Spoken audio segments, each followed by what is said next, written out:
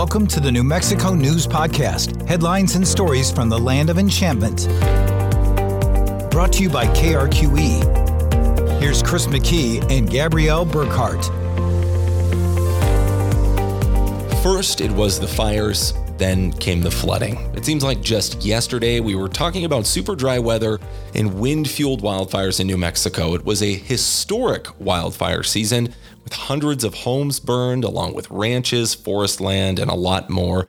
While monsoonal moisture has in part stopped the fires, the same communities that dealt with wildfire all over New Mexico, they are still struggling to recover, and many of them are now dealing with flooding concerns. Yeah, this is something I learned about when I first moved to New Mexico. All through the dry season, people seem to be praying for that rain and those monsoons, and then come the monsoons and concern quickly shifts to flooding over burned scars, and that dry earth doesn't quite soak up the rain. I know firefighters even who had just spent all season battling wildfires, then shift gears and start delivering sandbags and start that mitigation effort to protect structures from flood damage. New Mexico's largest wildfire on record, that's the Hermit's Peak Calf Canyon fire. That sparked in April and burned well over 300,000 acres. It also displaced families. It burned at least 400 homes in that fire.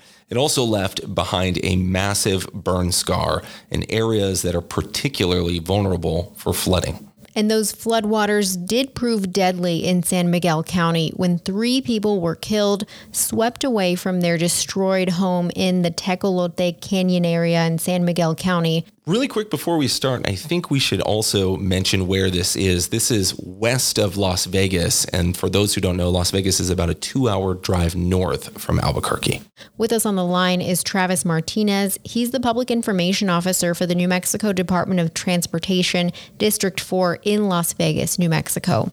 Travis, thanks for taking the time to talk with us. No problem. So first, I know we have limited time with you. So can you tell us just a little bit about the flooding deaths in San Miguel? We understand the initial report came in as a capsized vehicle in the Tecolote Creek channel. What can you tell us?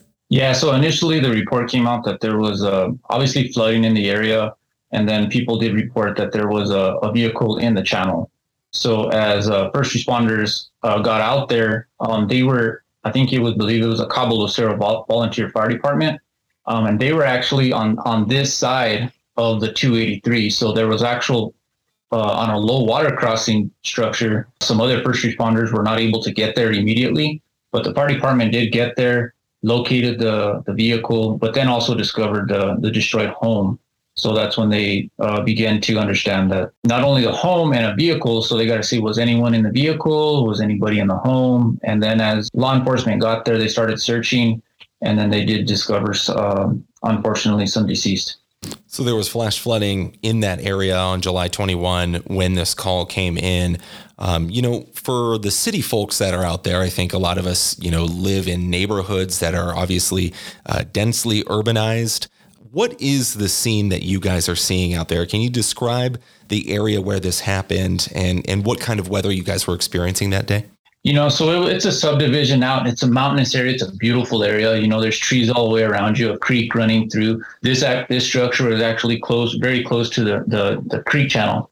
So as the water was raining up above, the accumulation of that rainwater comes together, obviously builds some momentum, and then it got further down to this structure.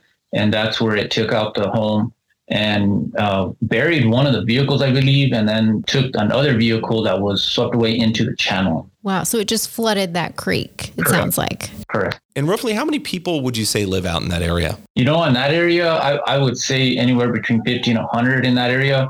That was just an approximate number. I'd have to look further for that information. The press release did mention, that the home was destroyed. Was this a mobile home, and was it destroyed by the flood, to your knowledge? It was destroyed by the flood water and the debris, and it was, I believe, a 2-story, log cabin type of residence. A summer home is what it was, a summer home. When crews saw that, did you hear some of just the descriptions, the stories that they were talking about? Seeing this, as you mentioned, a 2-story structure being taken away by water?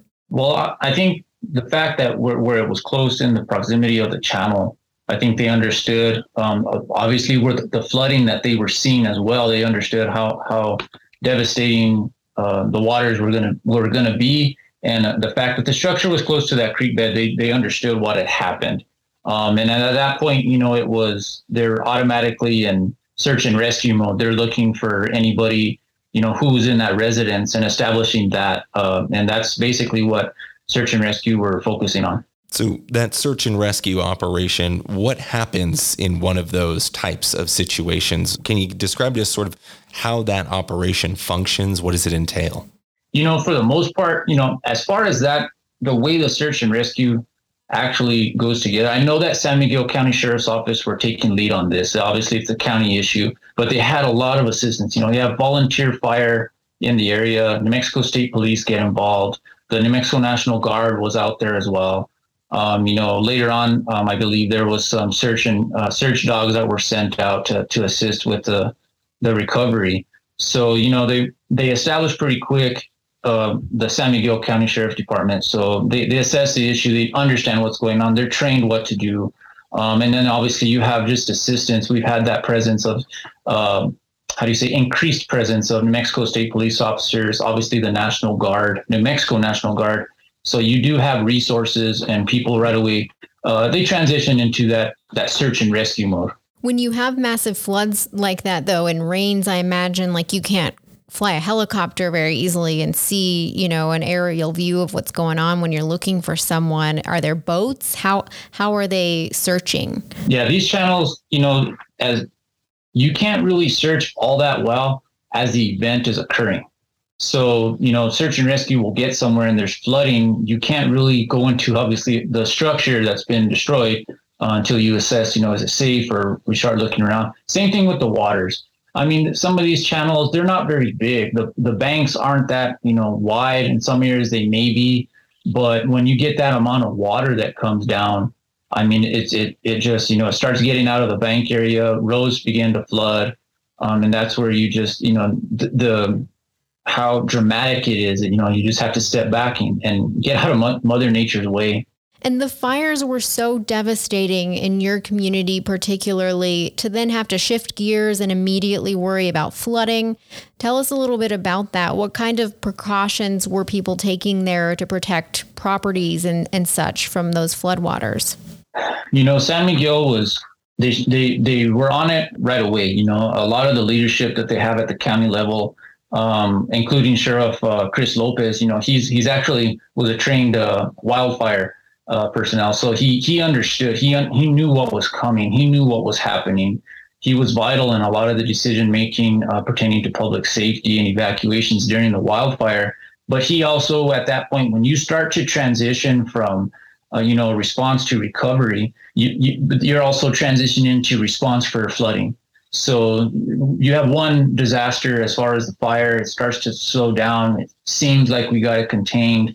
But then you start looking, okay, now what? What do we need to do from here? And you start looking at infrastructure. A lot of the utility companies were out trying to repair. I think in the Guayanus Canyon, there was no power.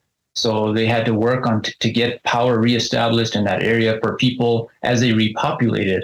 And then as the environmental department began to get in there and the programs for debris removal, and all in the background, the county's sitting back and trying to figure out, we're going to have flooding. Monsoon season is around the corner.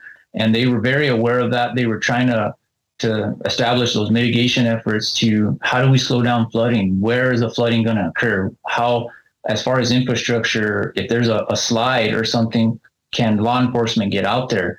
How are we going to monitor these rain events, these monsoon events? And they're very, very proactive. The Sheriff's Department is out. New Mexico State Police, I believe, is also out there. When these rain events are happening, National Weather Service has been very on top of it. New Mexico, the National Weather Service there in Albuquerque, are sending out these alerts and making all those aware that are the key players, whether it's the New Mexico State Police or the county, whether it's Mora or San Miguel. Get alerts, are aware of rain. Obviously, we watch the news, so we know that rain's in the forecast. So you have you have deputies out there from the Sheriff's Department patrolling these areas that basically have been established as burn scarred areas that, at some point there's nothing to hold back any debris, no water. Vegetation was burnt tremendously. Along those lines of knowing what to expect, I think when most people think about these fires, they know that when they occur, the ground gets burned, and because of that, it's not able to absorb as much water. That's kind of a basic thing I think a lot of people know, but can you maybe give us just a bit more understanding as to, why these burn scars are so vulnerable and how you guys sort of know where to look out for maybe? So the incident management teams, they're the Forest Service. They have these bear teams that go out and they do assessments over all of these areas, and they can specify this area was severely burned. It was scorched. There's nothing going to grow there. The nutrients have been kind of taken out of the soil, and then there's other areas. There's levels that they do all of these monitoring. So they give these reports out. So they all this information will be distributed to the agencies that are involved. So whether it's the city of Las Vegas, the village of Mora, San Miguel County, Mora County, they get all this information and they understand where areas are going to be impacted. They also understand, a lot of efforts from the Forest Service and other agencies can establish, well, where are your watersheds? Where are all these little arroyos and these collectors that eventually meet somewhere and will produce a large amount of water coming down? And how far can it go? What's the speed that it can go? What type of debris is going to come down as well? That's important. I think most people need to understand, and I didn't think of this at the time. Flooding that happened at the end of June rather, is totally different from what we're getting now in July. Because as you have these flooding events that have been happening at the end of June, smaller debris maybe came down, and all that debris is not holding back that larger debris now. And that larger debris gets loosened up eventually, or it gets dammed up through flooding at the beginning of June or the end of June. And as it breaks the camel's back in a sense, and then here comes large amount of debris, and that's where infrastructure can be impacted. Unfortunately, we have the incident that we had on the 21st. So that's where the county and the state, the Department of Homeland Security has been instrumental in just getting that information out there. Be prepared. Oh, Travis, are you still there? Did we lose you? Can't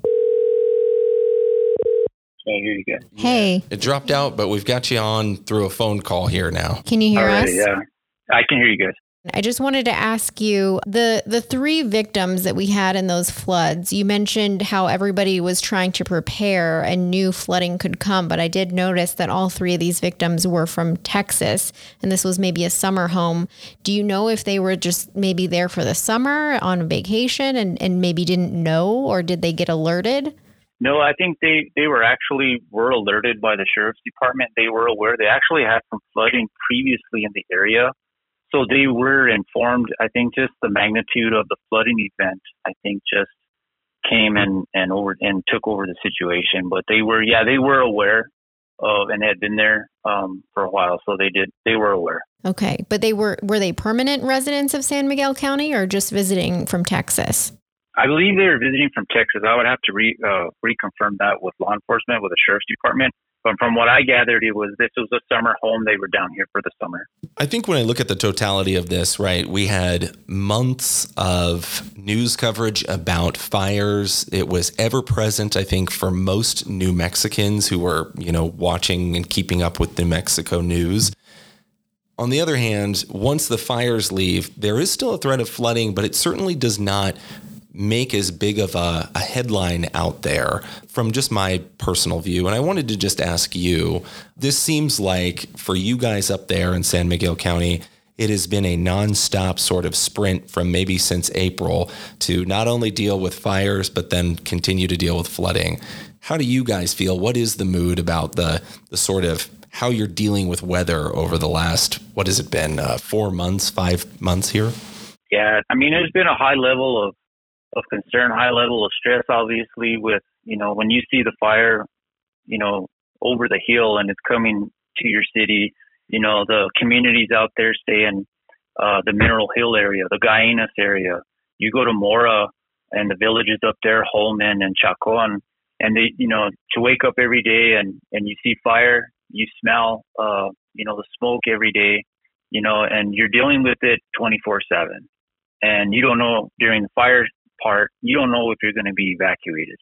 And there was a lot of, emergency management here in San Miguel were on it. They were expressing to people and letting them know we have a shelter set up, and all these motions that are coming together, you never have time to stop. And, as the Office of Emergency Management, the Sheriff's Department, the county department that we're working just all together to get anything that they needed to get done as far as response. And like I said, it's tiring. I think at the end of the day, it may be 11:30 before you go home, but you're tired, but your adrenaline is there. You know what you have to do. You know what you have to get done. And as far as the communities, I can understand the frustration that many communities have, because you start with COVID and we get out of COVID, and then we have wildfires, and then after wildfires, now there's a new threat of flooding. And I think you look at it and say, when do we get a breather? And that's the struggle that most people do have, and that recovery that you're trying to do. That recovery level is how long is it going to take? It's easy to sit here and say, well, now we're in recovery. Well, how long? Years? As months? And that's the hard part. And I think that's the frustrating part. But here in northern New Mexico, a lot of people, the communities came together.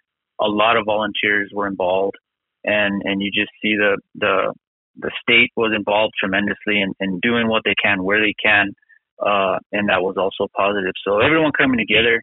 I think we're tired. But we just have to keep going on and get through it. Travis, is there anything we didn't ask you that you think people should know about San Miguel or the community there? You touched a little bit on how you guys are kind of feeling tired, but is there anything else that you think is important to talk about?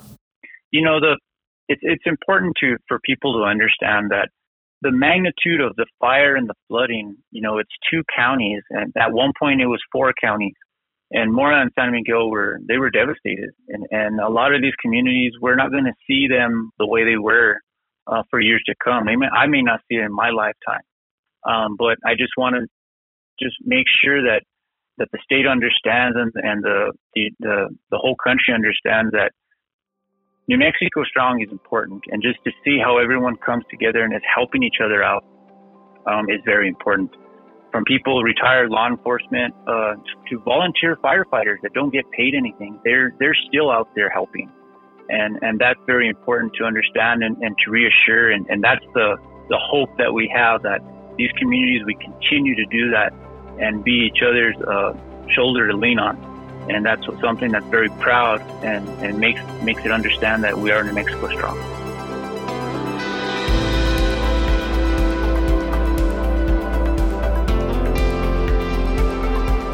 Thanks again to Travis Martinez for taking the time to talk with us about all of the issues that they've been facing there in San Miguel County. And I just wanted to read briefly from the press release that the San Miguel County's Sheriff's Office, Chris Lopez is the sheriff up there, they sent out this news release on July 26th saying that their office confirmed the recovery of a third missing flood victim from that Tecolote Canyon area that we were just talking about. It was a joint recovery operation. They found the bodies of 62-year-old Jimmy Chris Cummings in the Tecolote Creek channel. He was from Hale Center, Texas, and presumed missing after a flash flood event that occurred on July 21st. After that initial investigation, 2 other people were also presumed missing after officials discovered a destroyed residence along that Tecolote Creek Canyon area in that subdivision. They also found 62-year-old Linda June Cumming and 84-year-old Betty Greenhaw, also from Hale Center, Texas.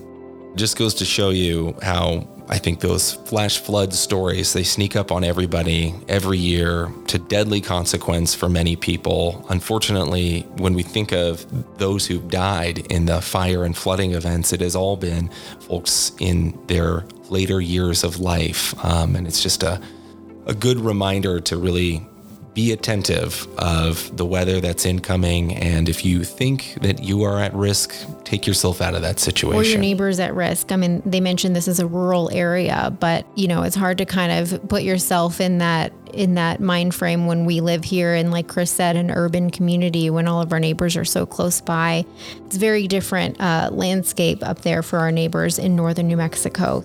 On Friday, Governor Michelle Lujan Grisham signed executive orders declaring a state of emergency in the city of Las Vegas due to burn scar flooding threatening the area's drinking water supply. In a news release on Friday, the governor says her orders make $2.25 million in state emergency funding available to assist the local government there with emergency measures, help prevent additional damage, repair public infrastructure, and to lessen the overall recovery time related to wildfire impacts and burn scar flooding. We appreciate you joining us this week. We will have another episode next week if you want to reach out. I'm at Chris McKee TV on social media, so Facebook, Instagram, Twitter. You can also reach me at email, chris.mckee@krqe.com. Send any questions, suggestions, story ideas our way. And I'm at gabrielle.burkhart@krqe.com via email and gburknm on social media. Thank you all for listening.